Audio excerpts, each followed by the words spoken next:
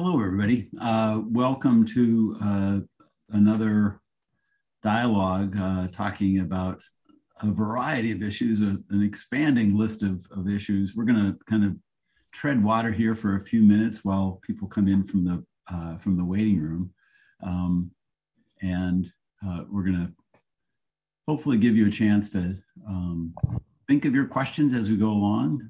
Put them in the Q&A, and we'll get to as many as we possibly can. It's always interesting to see who's here and the questions you have. I think we can go ahead and start. This is an ongoing series of dialogues that is sponsored by the International Antiviral Society USA. We think of ISUSA as being all about HIV, which is how it started. But the organization has broadened to encompass other chronic viral infections, and more recently, obviously, to address COVID. The latest kid on the block is monkeypox. We're going to hopefully talk about that a little bit later in the program, and I think there, as we go along, we can expect to see other viral infections emerging. It seems to be an important thing. So with us today, we have several people that those that have been here before will easily recognize. On my screen from the top is Peter Chin Hong from UCSF, Bonnie Maldonado from Stanford, and Mike Sag from UAB. We often have Carlos Del Rio, but Mike and Carlos are a great tag team. Carlos is in the other Georgia this week, he says, the country of Georgia. And so rather than forcing him to join us at 3 a.m., Mike has agreed to come in again. And I think you'll agree that all three of our discussants are incredible experts in the area that we're going to try to address today. So as I was saying, as we started, we'll watch the Q&A function. The Q&A function is where we'll look for questions that you might have as we go along. And again, we'll try to address as many of your questions as we can. We have a lot of people signed up today. 450 are signed up so far. About 160 are with us already. So that's great. And so welcome. Maybe let's go through our discussions and introduce yourselves. Tell us a little bit about you. Just a couple sentences. Maybe again starting with Peter. Hello, everybody. My name is Peter Chin Hong. I'm an infectious disease doctor, professor of medicine at UCSF. And during COVID, did a lot of communication, ran trials through our group for UCSF for all the major antivirals and anti-inflammatory meds. And I'm getting increasingly involved in monkeypox therapeutics as well. Great. Mike, you want to go next? Sure. I'm Mike Sag. I'm at the University of Alabama at Birmingham. Was an unwitting pioneer in COVID. I got infected in early March 2020 and learned the hard way what this was about. But then since that time, I've been involved in patient care and also communications about COVID, and especially focused a little bit on long COVID. Great. And I notice that we have some great friends, Kevin Carmichael, who's a great supporter of the organization, and Janet Silicano from Hopkins and others. I'll kind of try to call out people as we go along. Bonnie, introduce yourself. Hi, I'm Bonnie Maldonado, and I'm a professor of global health and infectious diseases at Stanford. I'm a pediatric infectious disease epidemiologist, primarily working on vaccine preventable diseases in kids, primarily in developing settings. Did a lot of work with PMTCT, HIV prevention from mother to child in sub-Saharan Africa, and like the others, became a COVID expert, although as far as I know, I haven't gotten infected yet, but that may just because I missed was asymptomatic. I have no idea. But I did start off early on with large scale Bay Area wide epi trials with my colleagues at UCSF, as well as doing antiviral studies here at Stanford in the outpatient setting, and more recently working on pediatric vaccines. So a lot of work among the three of us here so far. And that's great. And we will definitely get into pediatric vaccines. I know that the last time we had this dialogue, there was a lot of interest because things were still very much in flux. I think it's still fair to say that things aren't quite fully settled yet. But Mike, why don't you start by just telling us what's happening in the last few weeks? What are you watching with this, and we can begin the conversation. Yeah, I'd say it's variants. So just 6 weeks ago, we didn't see much BA.4 or BA.5, and we saw cases South Africa and some other European areas. But now the U.S. is really getting hit hard with BA.4 and now BA.5. It's causing a spike in cases. Second thing I think we're seeing is that while it's hard to judge exactly how many cases are because so much use of home testing, so we can't track the numbers of cases other than what's in the hospital and, of course, those that show up for testing at hospitals. But it really feels like we're in the middle of a surge right now. Fortunately, the majority of people are not getting critically ill. The usual risk groups are getting sick.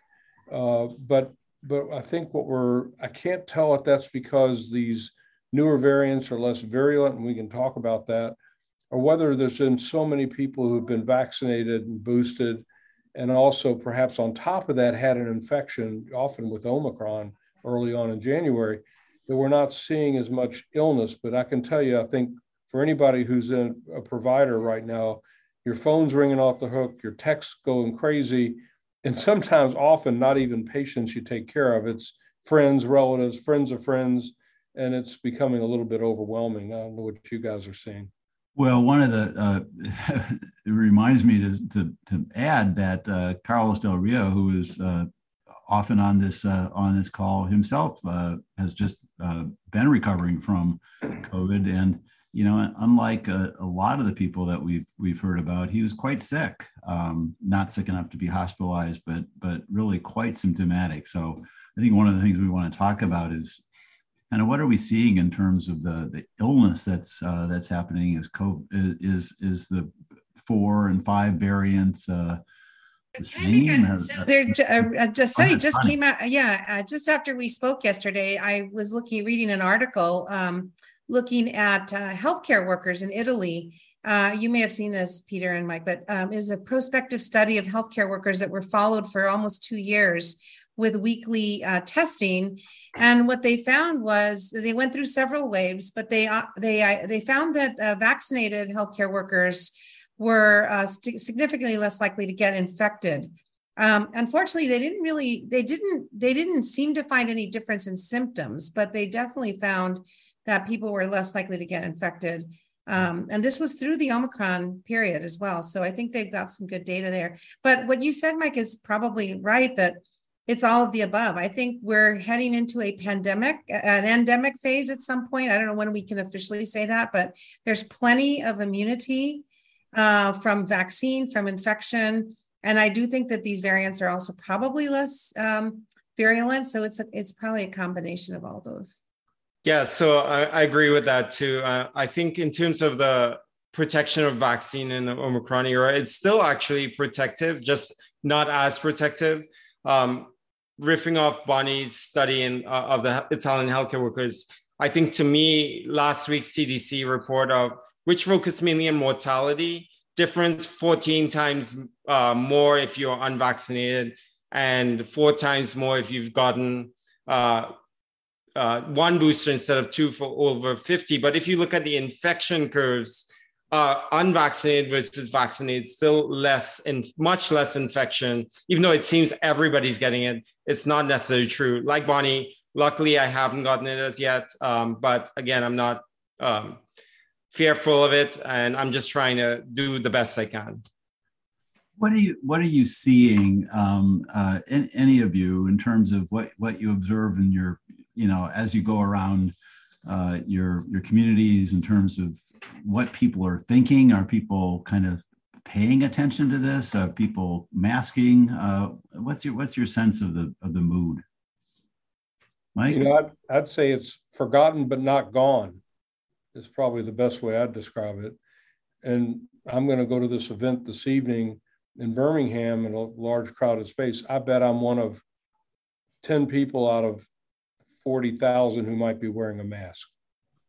Yeah, right, exactly. I just got back from a long weekend in another state, and but I guess it doesn't really matter. So because the airplane, most people were wearing masks, which was interesting. Going out there, coming back as well, but in the crowds, very little. I would say we didn't really go indoors very much, though.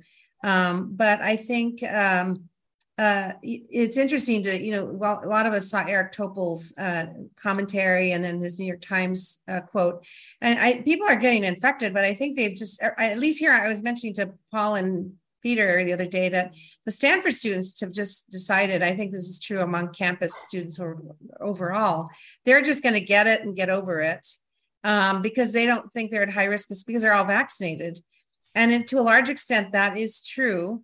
But we did also see last week data from CDC that the first time I've seen them put together a comprehensive list of long COVID, and it's not insignificant. So it's a reasonably high number of people, in some studies as high as a quarter of people with longer term symptoms. Now, what that means, hard to say, but I think people in the real world are just, they're worried about gas prices and inflation right now, and I don't think COVID is on the list anymore.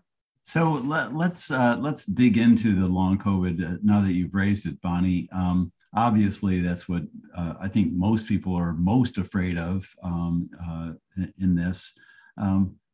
What do we know? How come we don't know more? It feels to me as though it's still pretty vague. We hear reports all over the place. Does vaccine have an effect on long COVID incidence or severity? What about prior infection? Who wants to start that? I know that everyone's got some thoughts about that. Why don't you start, Mike? You have that background. Okay. Yeah, so I think there's a couple things. The actual incidence, if you will, of long COVID isn't fully worked out, so there's a range. But I'd say it's at least 3%. And it can be as high as 10 to 15% in some studies. But it's devastating to a lot of people. Remember that it can affect major organ systems, and it usually is one or the other: brain, lung, heart, gut. Those are the most common. And the brain can be divided into issues with long-term loss of smell. I've seen some things with hearing, chronic headaches, and then brain fog. And there are people who really are suffering with this. We can all think of people who have had, there's a guy who had to retire as a vet because he couldn't think, and it's been over a year.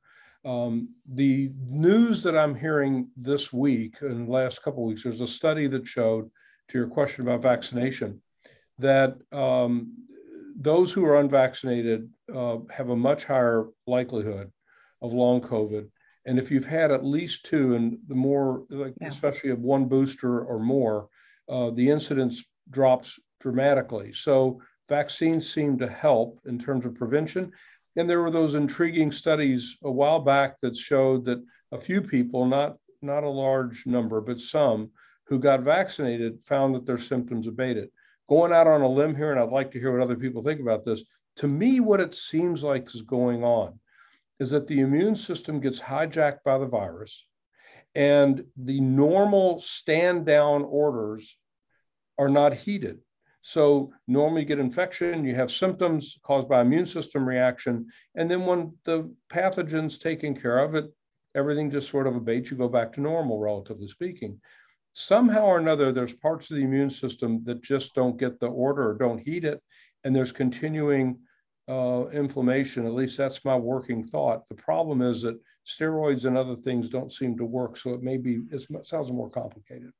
So I think that's right, Mike. I think one of the things that we're seeing here is Michelle Monge, who's one of our basic science neuroscientists, has looked at some of the inflammatory effects on the brain. And she says that their research has demonstrated that it's very similar in the response that you see to chemotherapy.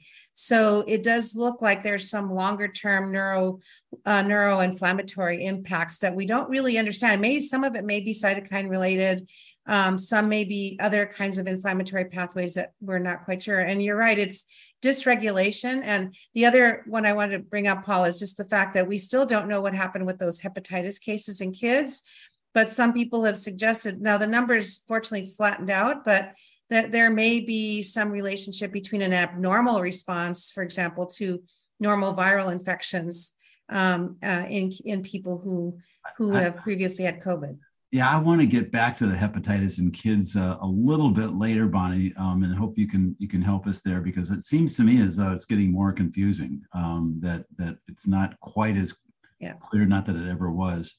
But how much do you think this is like other post-infectious problems? I mean, we see, people with Lyme disease that have had chronic Lyme disease. I know it's been controversial. Chronic fatigue syndrome is, I think, often thought to be a post-infectious problem of some sort. Are we seeing something different with this, or is this just yet another one of these post-infectious problems? Peter, do you want to toss that around a little bit? Yes, I mean, even before COVID in ID clinic, and I'm sure seen by many other people in the audience, I would see people who had chronic post-viral symptoms that lasted for sometimes more than a year. They came to us because they wanted to make sure they didn't have residual virus, but they were really debilitating, and we never really had a good explanation for it, whether or not it's CFS or they were diagnosed with all these different things. Some scenarios that I've seen personally were people with Giardia, for example. They got it a Peace Corps volunteer, and then they continued to have these chronic symptoms that lasted for a long time, and then viral syndromes too as well. So it's not new. We've seen it before with influenza. It's well described. But I think the scope of infection of COVID, so many people, and also COVID is probably SARS-CoV-2 has a higher likelihood of causing these symptoms for whatever reason, results in the scope of the problem. And even if we say, sure, 10 to 20% of people overall, but even if you say 5% will have symptoms that are debilitating that last more than a year, that's 5 million out of 100 million people in the US. It's like breathtaking. Like it's really going to be something we have to deal with as a society for decades and decades. So one thing that's actually, and I agree with all of that, but one of the things that I think is different here. So in pediatrics, we also deal with a lot of ADEM, so acute disseminated encephalomyelitis, not with COVID, interestingly enough, but with other post-viral illnesses, we never make the diagnosis of the virus, but it's following a clinical viral illness. But what's interesting here is we're seeing a really interesting mix of direct organ damage. So for example, cardiac disease, we've heard a lot about the cardiac dysrhythmias, pulmonary disease. So it's direct viral influence. But then you have something that I really haven't seen much of. I'm getting a number of referrals here. We have a long COVID clinic as well, as you probably do. But neuropsychiatric disease. So some of this occurs in people who have never had neurologic disease, but short fiber disease, which has really been very interesting coming in particular, at least in my case, from what I've seen. And I've only heard of this happening in young adult males. Now, it doesn't mean that's the only group. That's where I'm hearing it from, but we haven't seen that as much in young children, but in young, 20 and 30-year-olds who had COVID early on before vaccines were available. Some of these were healthcare workers, but some were not. And so you see that, and then you see the psychiatric manifestations, which also have been very distinct. Some people with a predisposing psychiatric issues, others not. So just a real hodgepodge of responses.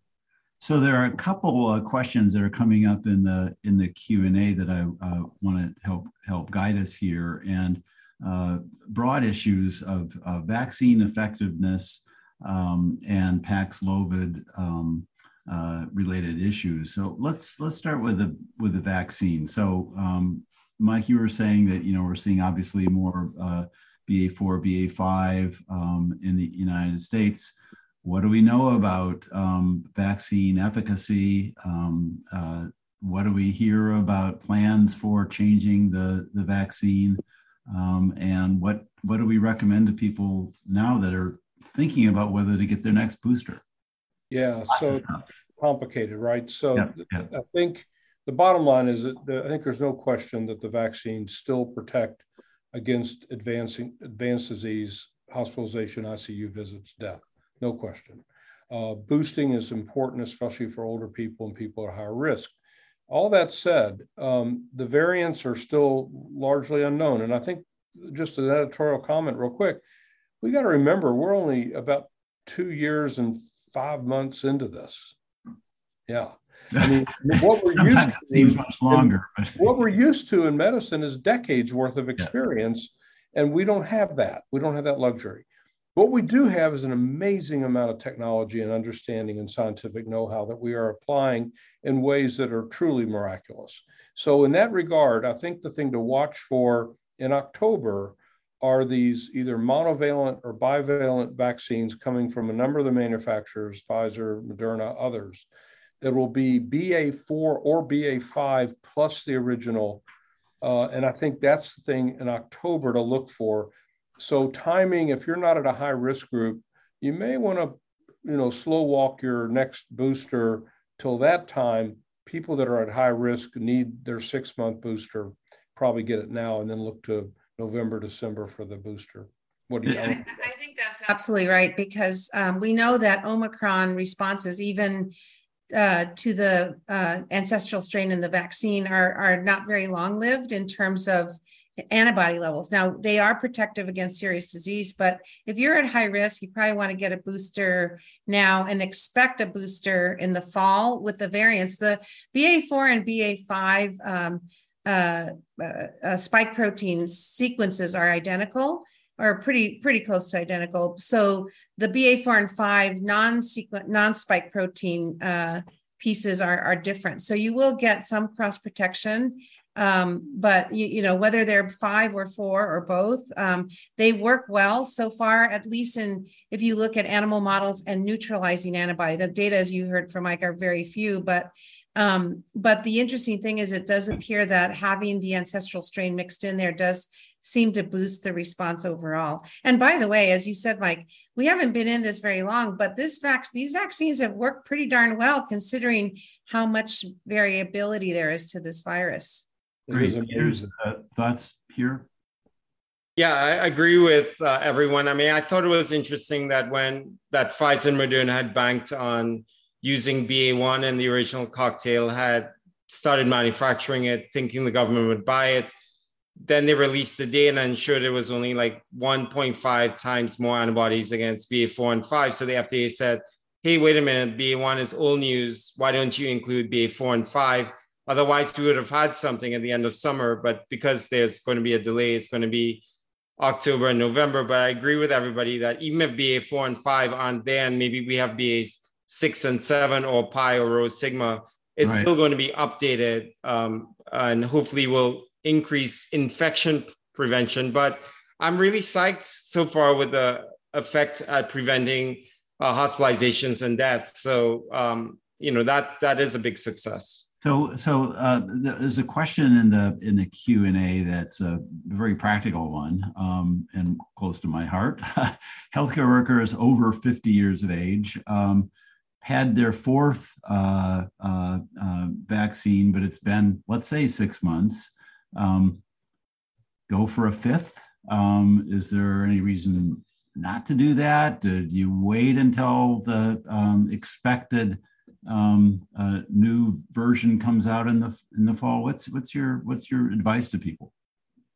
Now, Bonnie? I think it depends on if you're in a healthcare setting, you're by definition in a high risk setting. So I would say if you think you're in, in an academic or tertiary hospital where the flow is really high, that might be not a bad idea. And really, I don't think those people are at high risk for getting hospitalized or dying, but do you really want to be out of work for that long? Because we're still talking about 10 and 20-day isolation periods. So it's more, I hate to call it a nuisance, but you're going to be home and look what happened to our colleague who's not here today, not for COVID reasons, but right. You get sick. It's not, I've talked to people who said, people make it sound like it's a cold. It's not a cold. And one of the things I was impressed with the patients that I was taking care of at the very beginning before we had vaccines is that they don't realize how sick they are until they put the little pulse ox on and you're seeing them desat. It's really scary. So you may be sick and not realize how sick you are until you try to walk across the room or something. So I do think that would be the reason. But Mike is smiling, which I think means that he wants to think about. Did you go through that? No, I'll just say that this sounds terrible, but true confessions, when I was in the throes of it, I'd take my pulse ox at night, it would drop to about 90 and 89. And then I'd just try different fingers until it got better. That gotta be wrong. Yeah. It was frightening. It's, they're right on the precipice. So it doesn't take a lot. Before there was vaccine, I had a pulse ox that I took every day just as prophylaxis, even though I was asymptomatic. So Paxlovid, let's dig into that. So great treatment, right? Prevented serious illness, prevented hospitalizations. But lately, it seems as though every time we turn around, most recently and most obviously, Tony Fauci got himself infected with COVID, took Paxlovid, and was one of many people now that have had this kind of rebound. Who wants to start talking about Paxlovid? And then I just saw a headline today in Science Magazine for next week that Paxlovid resistance may be appearing. And so let's talk first about the not the resistance, but the rebound. Who wants to talk about that? Peter, do you want to start it? Yeah, definitely. So I think we've been hearing lots of reports of rebound. There've been some interesting new reports coming out in the literature as to what the risk is, and they could be as low as, well, the trials, it's like 1% to 2%. But there's one interesting one in CID that came out that says that in a population study was 1%, which goes counter to the popular feeling that almost everybody's having rebound, which obviously is not true. I think in my personal experience, it's probably 20% or less. But because there's so many people who are getting better with Paxlovid faster, we tend to anchor on these stories and so on. There are two flavors of people I've seen with rebound. One is that they just keep on checking and their test turns positive to negative, and then, which happens very quickly in Paxlovid, maybe within a day or two, and then positive back again, but they continue to feel well.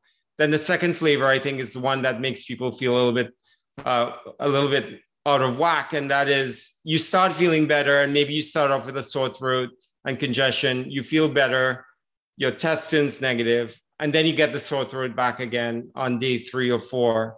And then you reset the clock with isolation. So I think that feeling is very disconcerting. Day 3 or 4 after you stop the Paxlovid, right? Yes. Yeah. Okay. Good. But people, so far, have we heard anything about people becoming more symptomatic while they're taking it? I mean, the course is pretty short, so maybe that's not an issue. It tastes bad, but it's ritonavir. But there was a question from the audience about ritonavir. Again, with HIV infected people. Let's just quickly toss that to you. HIV, is that a risk factor for COVID infection or any worse outcomes? I think not, right? No, it appears not to be, especially well-established patients with antiviral therapy and undetectable virus. It's really like anybody else. So Paxlovid resistance, have we heard anything about this? Is that something that is a concern? I think the only study that I've seen it's a very small study. It's a couple patients, and they looked at the virus. They recovered the viral isolate from people who had Rebound, and it looked the same. I mean, it was highly susceptible to Paxlovid in vitro. So, but that's just 2 patients. I don't know if Peter or Mike, if you've seen anything else, but I don't have any indication. I've seen no indication of resistance yet.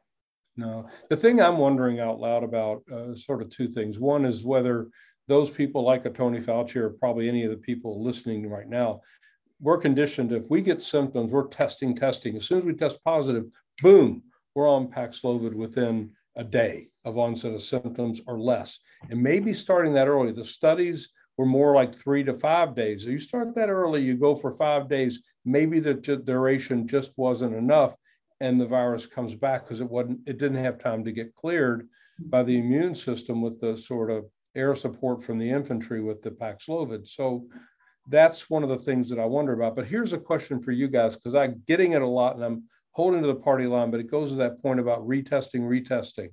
And I'm telling people not to bother. Just don't do it. Follow those simple rules. Yep. And gosh, there's people testing like crazy. And they go, I'm positive. I said, okay. And you're day 12 and you're asymptomatic. Forget about it.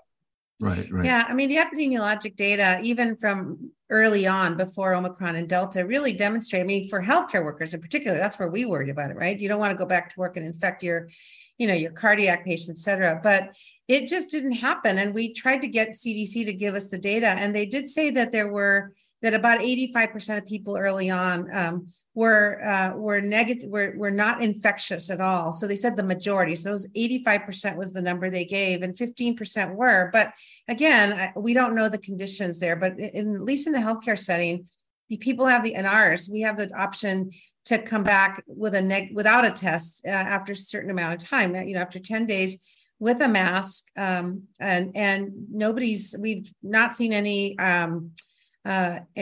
hospital nosocomial transmission. So I think that's the better way unless people really, as you said, are geared up for those rapid tests. And I would not worry about it.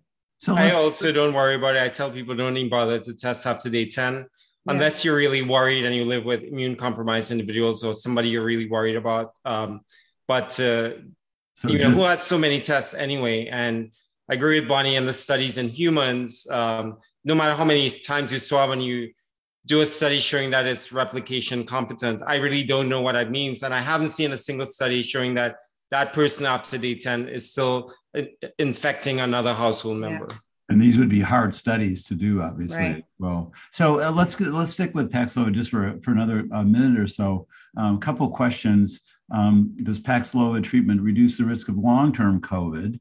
And what about the duration course? Mike, you talked about when to start it, but one of the questions is, how do we decide on 5 days? And maybe longer is better. Maybe 10 days is better.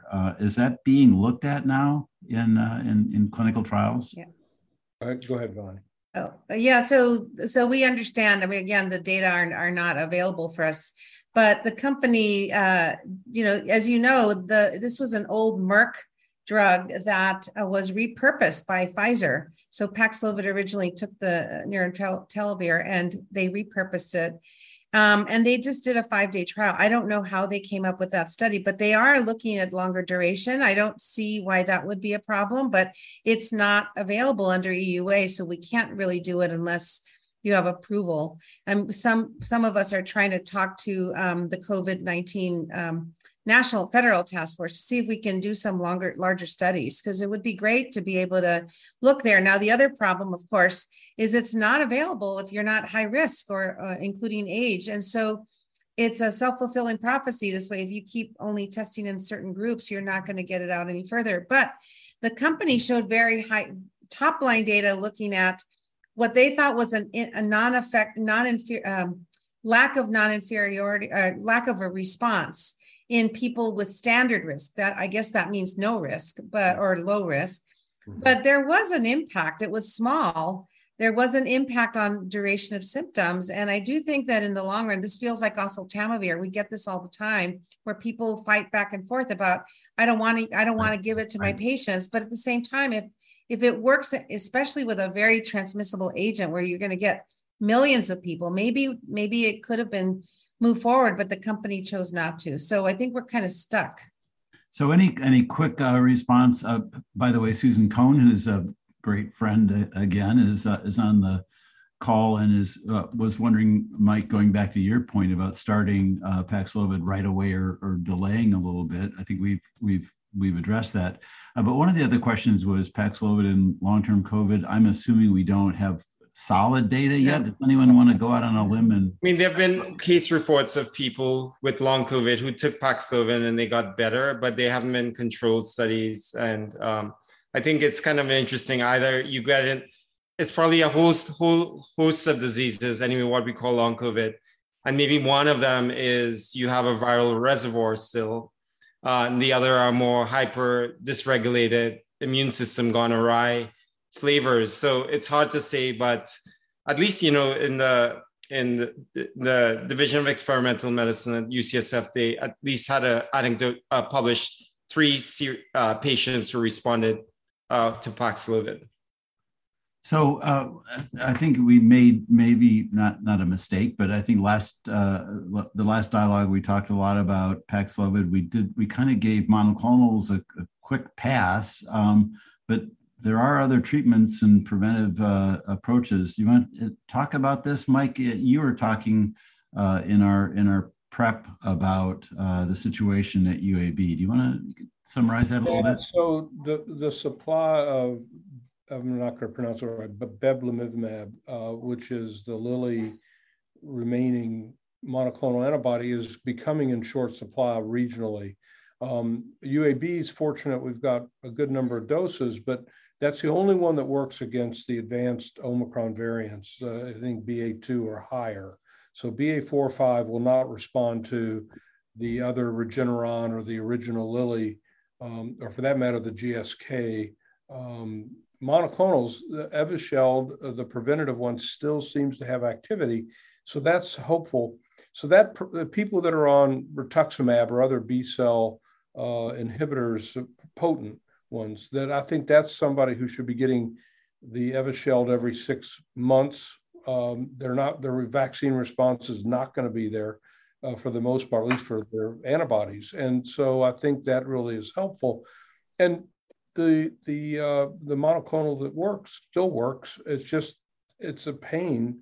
It's a lot easier to call in a prescription. And now pharmacists can initiate the prescription locally. So takes the physician or PA provider out of the picture, which is probably in the long run a good thing.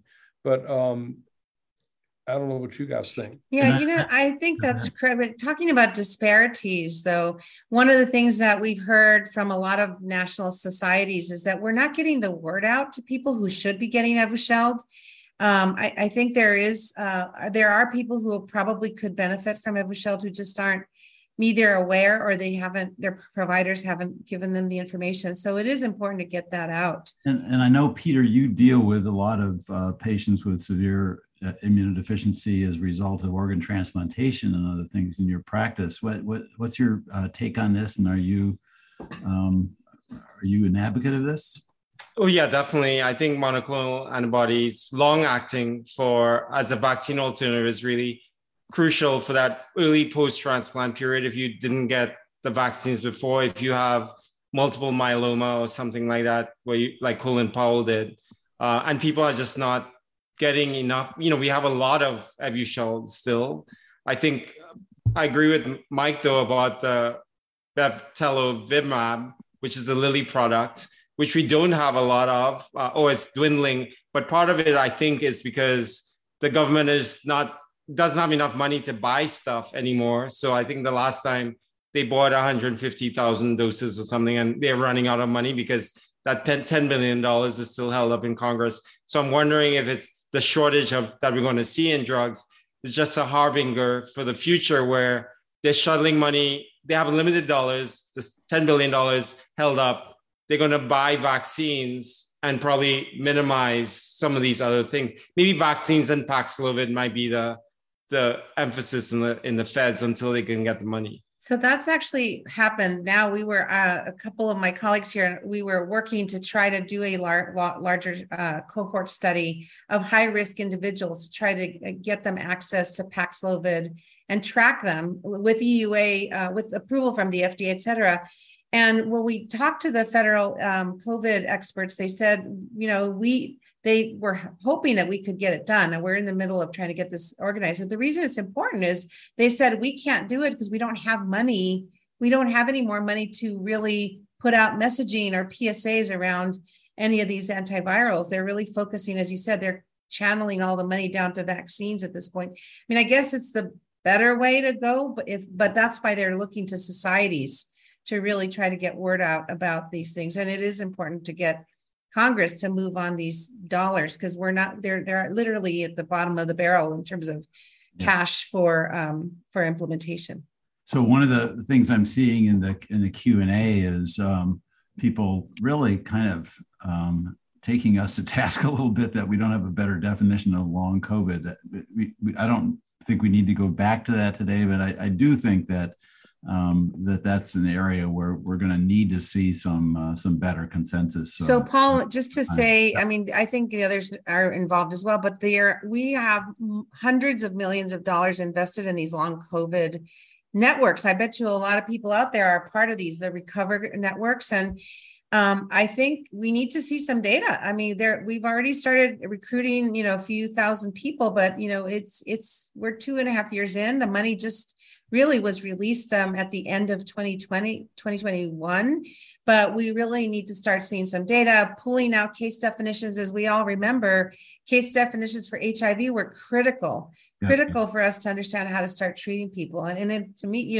cancer, it's the only way you can really start assessing natural history and therapeutics. Great. And so I'll take the heat.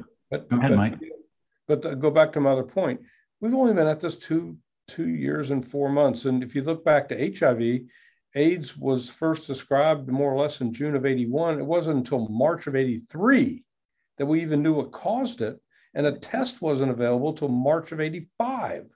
So, I mean, we're early in this, and I appreciate the impatience, but I'd flip it around and say it's pretty darn remarkable that we've learned as much as we have in a short period. We just got to keep pushing. Well, maybe I'm sorry, Paul. I think it's a good time to say this is a teachable moment for our federal institutions to see how we can be a little more nimble and still have good regulatory oversight. So it is a way for our federal agencies to really, I think, for example, the FDA has done a fabulous job. I see CDC did pretty well. I think NIH still has struggled more with their contracting and, grant mechanisms just because of the nature of the way we do peer review, et cetera. So I don't think there's anything wrong with it, but I do think there may be some ways to fast track. It did take us a long time to figure out how to fast track HIV, but maybe we can learn from that for this pandemic and hopefully for the next pre-pandemic. Well, certainly a topic that I'm sure we're going to come back to as these dialogues continue. I want to, Bonnie, we talked last time about pediatric vaccines, and it was kind of a mess at the time. There were still a lot of decisions. Are things any clearer now? And tell us a little bit about what you're speculating about the rollout of the infant vaccination and who's getting it and who doesn't want it. Well, the good news is we have vaccines now for everybody 6 months and older, and that's what we recommend for everybody for flu, right? So everybody 6 months and older should get flu vaccines. Everyone 6 months and older should get COVID vaccines. We now have 2 vaccines. So Pfizer and Moderna both have vaccines for kids under 6. And there's also now two vaccines for a choice of vaccines for kids who are older kids. The problem is implementation right now is very messy, and I don't want to go into too much detail here, but the problem, of course, is, it's new, as Mike said, we're just getting into it. Supply chain issues came up. So now Moderna is really trying to push out the vaccine vials that they have. Some of the vials are not labeled for children. They're the booster doses for adults. So because it's the same dose. So in a practice where you're seeing a lot of kids, you know, you have to be really careful about looking at the labels, because the labels there's, you know, different dosages for even for an individual product. You have 3 different doses depending on how old the child is.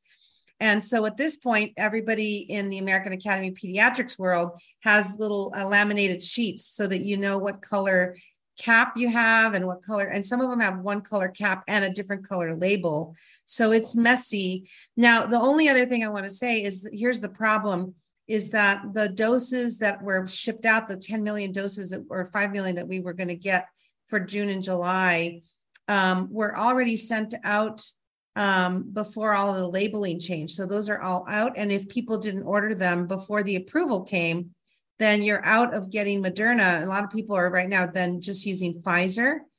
And then the other issue is that there aren't any billing codes even available yet for the Moderna product. So even if you want to use it, you're not going to be able to bill for it. So right now, what I'm hearing from pediatricians, forget what the public is saying, as we know there's a lot there, but the pediatricians are just defaulting to Pfizer. Right. Yeah. Got it.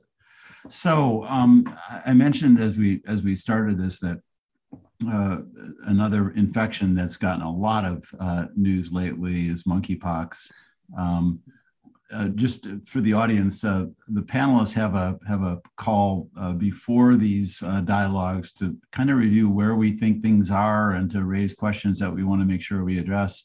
We wanted to make sure that we didn't spend kind of all the time talking about monkeypox as we probably could, but it has been a big story, and one that's clearly evolving quickly. So I'd like to spend a few minutes. I hope we can still get back to some COVID questions from the audience, but Peter has been kind of increasingly one of the national kind of spokespersons on monkeypox. You want to tell us a little bit about your experience and where we stand, both of the clinical condition, the transmission, and the treatment, all in a few minutes? Yeah, so definitely scope of problem first. More than 7,000 cases around the world. California and New York leading the country, 136 California, 131 New York. Doubling in the last week in the Bay Area, as an example. So a lot of disease now, probably the tip of the iceberg, limited by not a kind of clunky diagnostic system in the beginning. Had to fill out lots of paperwork to get a PCR test, either from the state or the CDC. Now liberalized to commercial labs like LabCorp yesterday. So I think hopefully it'll be better. And the reason why that's important is because, like with COVID, if you don't know you have it, then you can't take precautions and not transmit it to other people. So I think lots of people I'm seeing now have gotten it not from a known contact. There are some people certainly who have. So that's diagnostics. In terms of vaccines, we have a decent vaccine, Jynneos, but not enough of it. It's much better than the ACAM live replication competent vaccine. This one is not replication competent, very safe, but released only in spurts. So 56,000 the first shipment from the feds, then 300,000 expected within the next few weeks, and then put in an order. There's only one company that makes it. It's in Denmark. They were like remodeling, so they're put on hold, and hopefully some millions by the end of the year. So vaccines are great for monkeypox in general, because unlike COVID, the incubation period is longer, so you can have an effect on disease outcomes by preventing the disease by actually vaccinating contacts. So that has been the focus of much of public health, is trying to get the contacts. But again, because of the diagnostic issues, that's falling a little bit short. New York has started vaccinating everyone who wants it, but they've run out of, like, it goes on Zoom, on Google or whatever appointments, and like they go out and it's harder to get an appointment than French laundry on the first of the month. It's really, really tough in New York right now. And that's not a laundry service. Yeah. I know people have refreshing to get those appointments. And then therapeutics is really interesting. We don't have a short supply of therapeutics. I was talking to the DPH in our local area yesterday, and they were saying, so far California says they have enough. We treat people who have severe disease. So kids under 8, people who have disease in their mouth or in their rectal area, or who are immune compromised, or pregnant persons, and certainly people who are hospitalized. It's called TPOXX. It's kind of a cool name, tecovirimat. It stops the envelope being produced in the virus, so it doesn't infect other cells.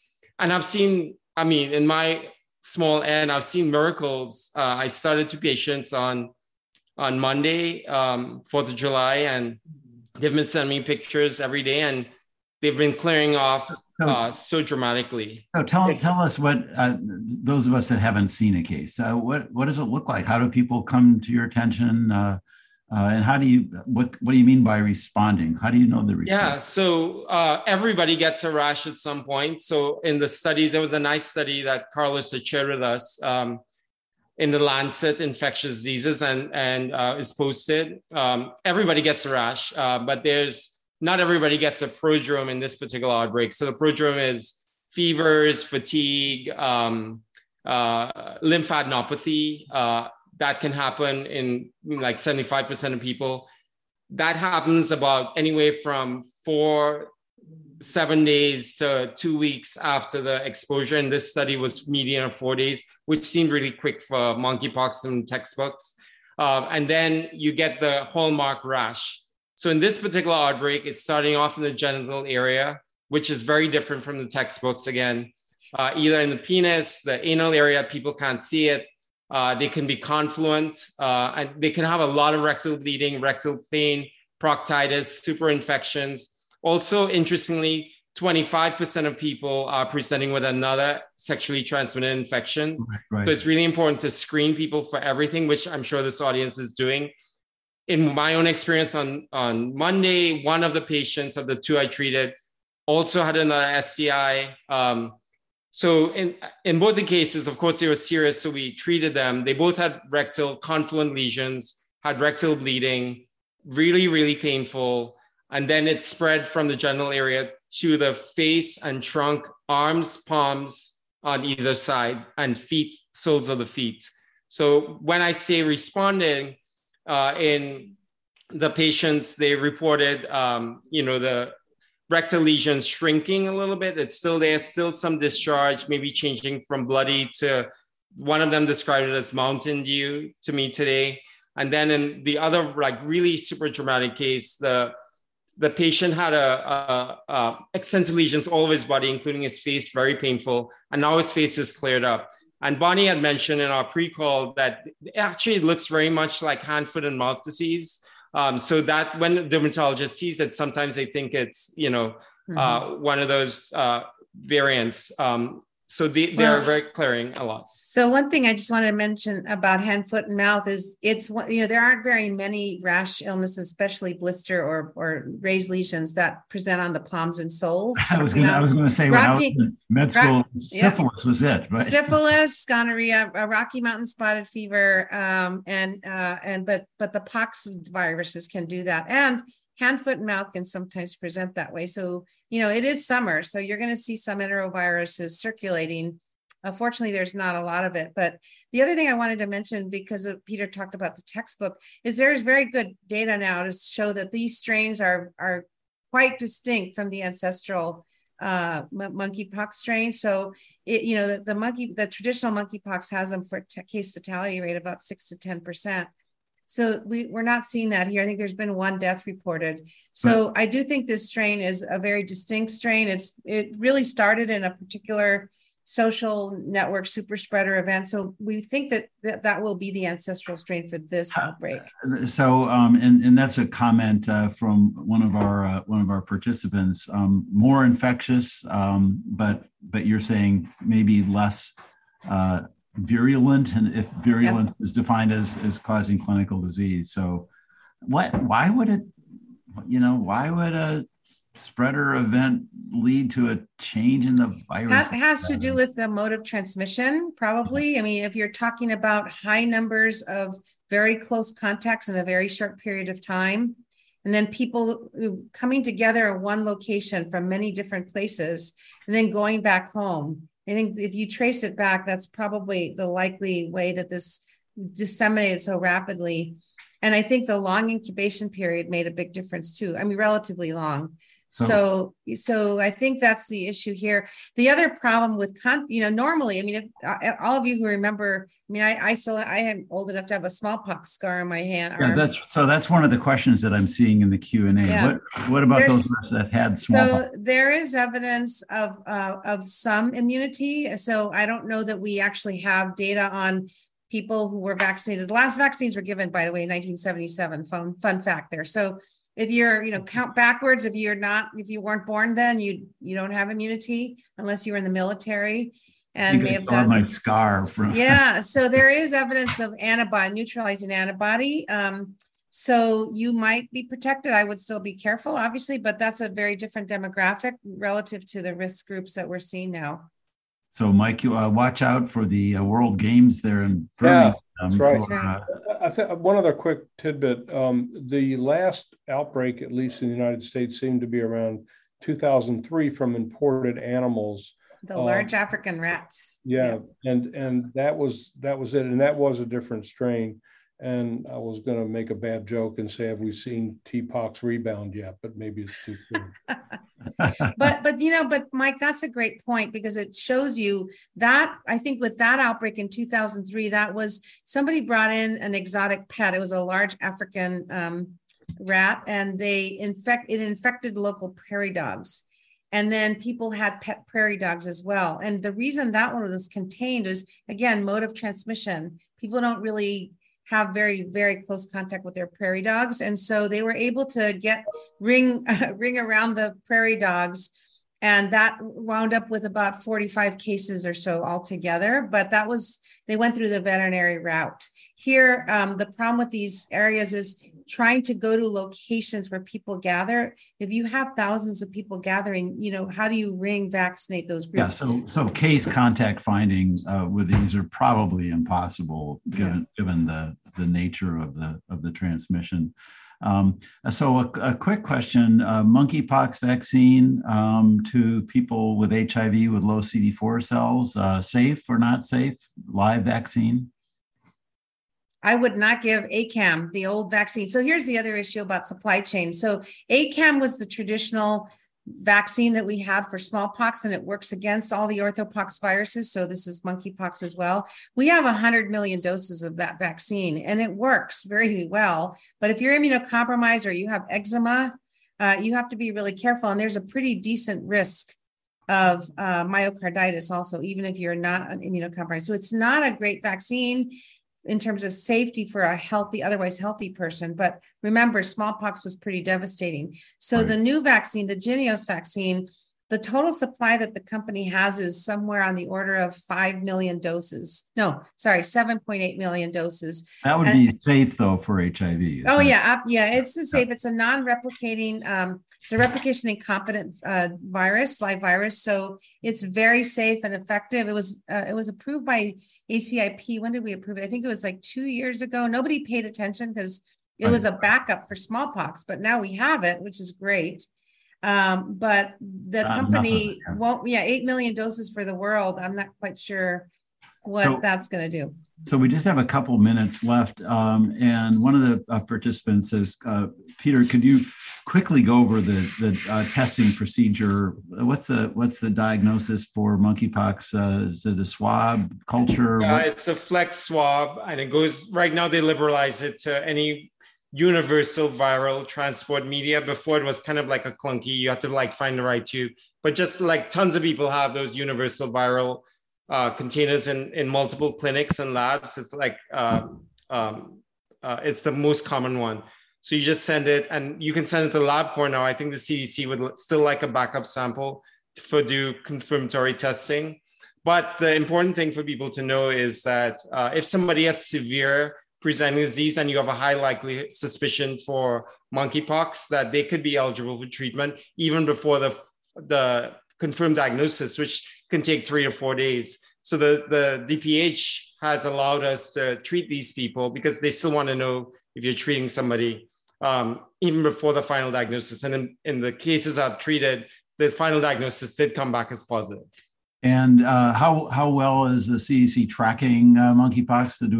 Is there a good reporting? Yeah, they're actually, well, again, it all depends on local reporting, but they're actually updating their case rates at the global level on a daily basis right now. So if you go to just Google CDC, well, you can go to CDC, the CDC website and look under disease conditions under monkeypox. And they're updated every single day in the afternoon, close of business on the East Coast. So you can get a real-time count of what's going on in the country and the world, actually. So really want to thank the panelists for participating in this again. It's great having you, and I know that the audience really appreciates this.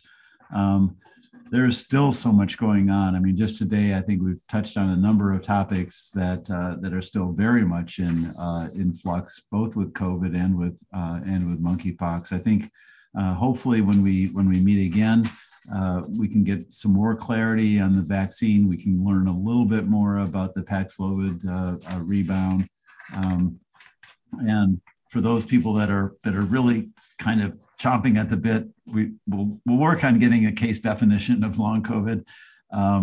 It is frustrating, and we do need it. But thanks to everyone for participating. Thanks for the ISUSA for putting this together. Donna Jacobson. And thanks to Paul. He's such a great moderator. Thank you for managing this. So the person that I keep forgetting to mention by name is Jose Francisco, who is a really great staff person with ISUSA. And I want to thank him as well. So stay tuned. And here on the slide now are some other ways to get information about what the organization is doing. So thanks again for everyone. Talk to you soon.